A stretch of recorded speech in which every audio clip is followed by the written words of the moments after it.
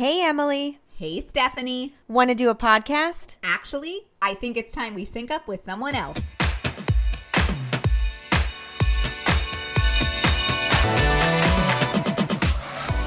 I am Mish from Transform with Mish, and welcome to Sync Ups with Psycho Chats, a space for women to be educated, empowered, and inspired.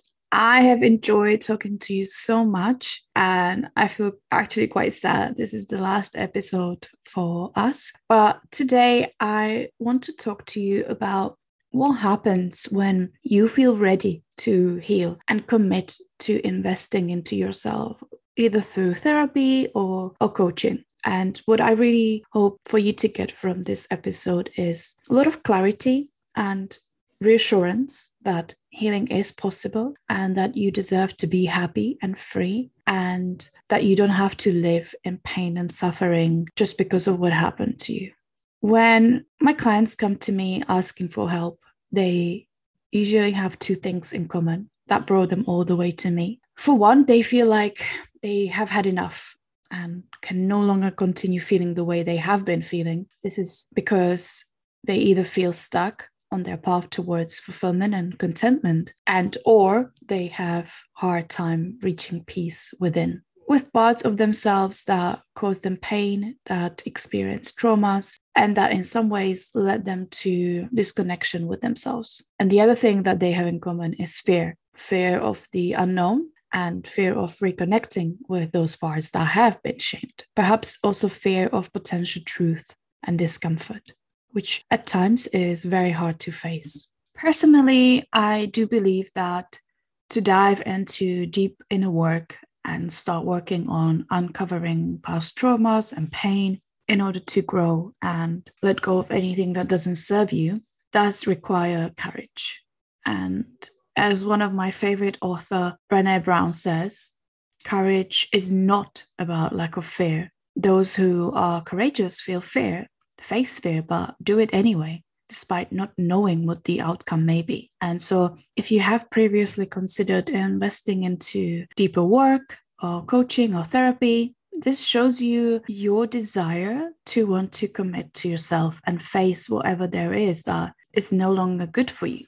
But you might have also thought that you are not ready because it didn't feel good. Now, looking for that feel good sign is in reality your body trying to seek some familiarity and comfort, which unfortunately contradicts how growth happens, which is through discomfort. And so looking for that fear in order to take that step towards committing yourself is almost a recipe for disappointment, because it won't happen. Inner work can be uncomfortable and therapy can be emotionally draining. Life coaching can be challenging because at the end of the day, you are accessing memories and parts of you that went through certain experiences that were associated with unsafety and source of your meaning and definition of who you are as a person. But when we talk about trauma, most people imagine something extremely traumatic, such as death or assault or physical attack. But the term trauma is so much more complex and wider term than what we think we know. And that is anything too stressful and challenging for your body to respond to and managed at the time of your first experience with it. If it was presented as a great threat and unsafety to your body and essentially forced your body to fight, flight, or freeze, is considered as traumatic experience. Now, anything that is processed and responded to as a threat is stored in your body as that memory, even if it has nothing to do with threat and unsafety and dying, but the body remembers it that way and then carries it through your childhood to your adulthood. And these wounds from flight or fight responses are then poked and triggered through similar experiences that remind you and your body of the threat and show up as different ways of behavior that is protective, however, also unhelpful in allowing you creating healthy connections with yourself and others through navigating life and functioning in a healthy way. In coaching and therapy, the aim is to explore these wounds and bring more awareness on the behaviors that may be unhelpful and learn to reconnect with those parts of you that are too protective and stop you from growing and expanding through different areas of your life. Whilst therapy focuses more on the past and helps you to make sense of past events and raise your awareness around them, in coaching you learn to work with helpful tools that allow you to build on the raised awareness and respond and change the behavior patterns.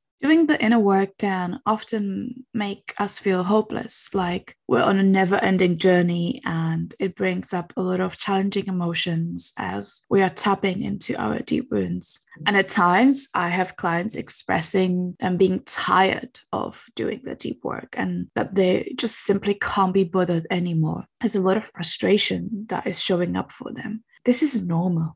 Because just like you don't wake up every day feeling enthusiastic and happy, or don't always feel like exercising or eating your veggies, you won't always feel like working on yourself and staying in discomfort at long times. The most important thing, though, is that you continue showing up for yourself in the long term and continue coming back to it when you give yourself a breather. I don't want you to think that doing the work is just black or white, though, because like everything, it has many layers. And I think it's important that you get the idea of what to expect, and once you decide you want to commit, you go into it with clarity. So I wouldn't want you to think too much that it would be all unicorns and rainbows, because that will be detrimental to your decision fatigue and expectations. But once you make the decision to step into this place, it's a decision for life, whether you want it or not. Because what often happens is once you get pulled into wanting to know more, wanting to get to know yourself more and look deeper within, that is very uncommon to lose interest at all. But I don't also want you to think that if you do make the decision to commit to yourself and to personal development, you will spend the rest of your life sitting in pain because you want to explore your past traumas. Before I continue, I also would like to clarify that and remind you that your traumas do not define you. Nothing that you ever had to experience defines who you are at your core, but certain attachments to those experiences and meanings can give you the sense that they are part of you. And I completely understand why. There's a whole other side of therapy and coaching that you may not see, which is worth the energy and investment. And I feel like it is often not talked about enough. Or is, but perhaps is quite misleading. I really, really believe that we do experience things for a reason. However, I also believe that some things should just never happen. And no matter how much perspective or point of view you get on it, it's okay to say, you know what? I am not grateful for having to go through that. And I am not grateful for that happening to me. Toxic positivity is, in my opinion, one of the worst enemies of reaching peace with not only your past, but also anything in present that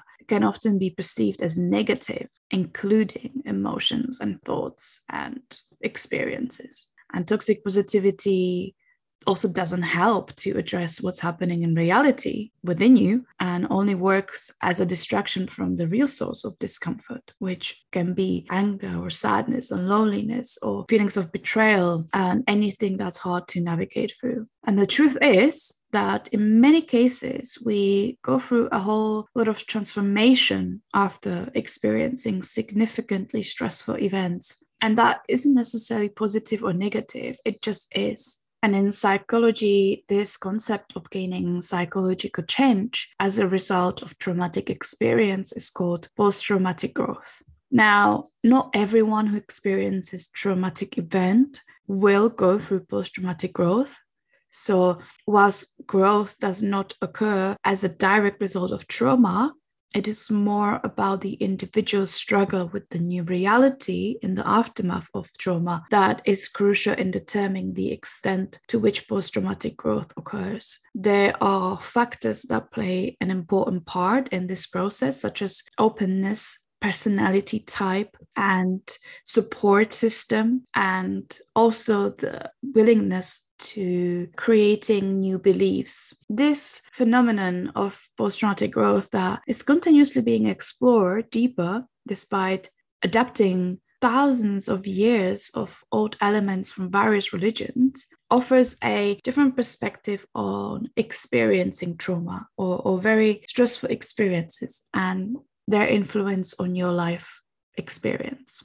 So when we talked about self-empowerment in the previous episode, I explained that self-empowerment is about taking yourself out of the victim position and essentially choosing how you want to respond to external challenges and adapt based on what is good for you and what you want. And so the main point is that you always have a choice, even in situations that are out of your control. You can decide how you are going to respond to that. So when you can't change a situation, the only thing that is left to change is you, yourself.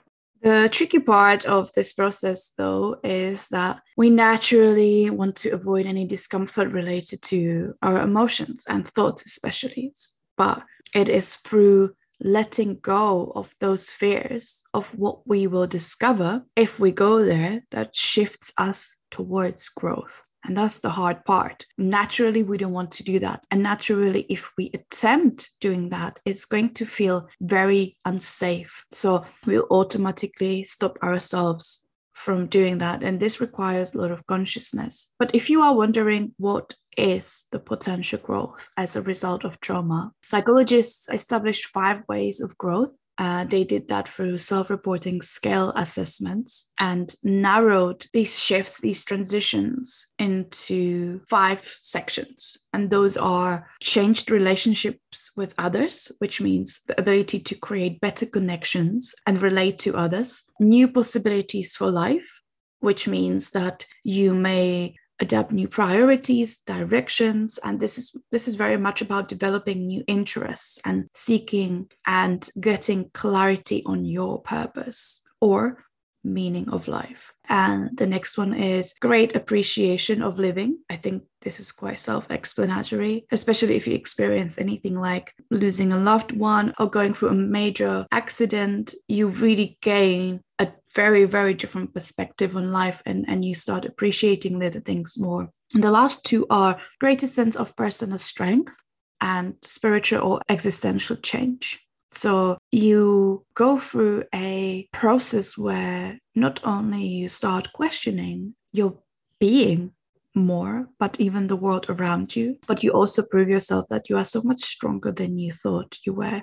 And all these steps essentially project into your behavior, but also beliefs and how you adapt to new challenges and adversity, which is part of the aftermath process after the trauma.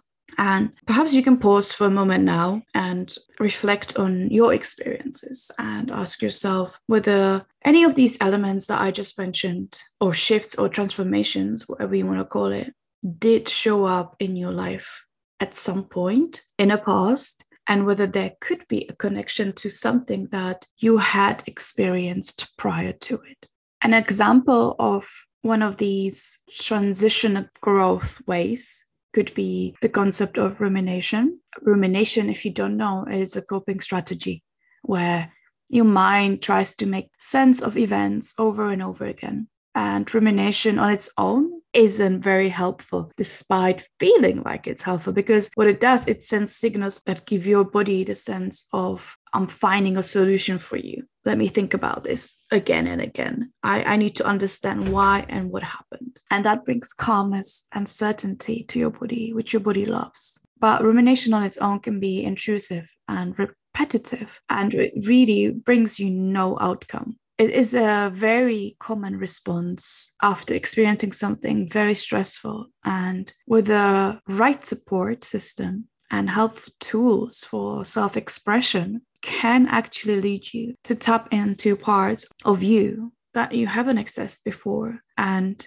provide you with great ability of compassion that you didn't even know it existed. And this kind of shows you it really depends on the context, and it really depends on the perspective and the point of view that we take when we're working with the responses to our trauma.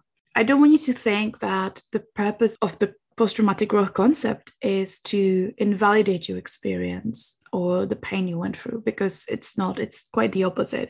The aim is to give you hope based on psychological research that trauma does not have to control your life and that you don't have to live in pain and suffer because of what happened to you. It allows you to shift your energy and focus to areas that can help you expanding and growing in ways that perhaps you had no idea were possible, and gaining resilience and compassion or better connection with yourself, or being able to step into greater purpose and understand the meaning of life for you can make significant shift in your life experience and allow you to step into empowerment and ownership of your life. Thank you so much for joining me today. And if you listened to all my episodes from the bottom of my heart, I truly appreciate you. And if my episodes resonated with you, head over to my Instagram at TWM_coaching and follow for more. And please make sure to share Psychochats podcast with other women that you think deserve a little bit of empowerment and community of like-minded women. And we really hope you sync up with us next time.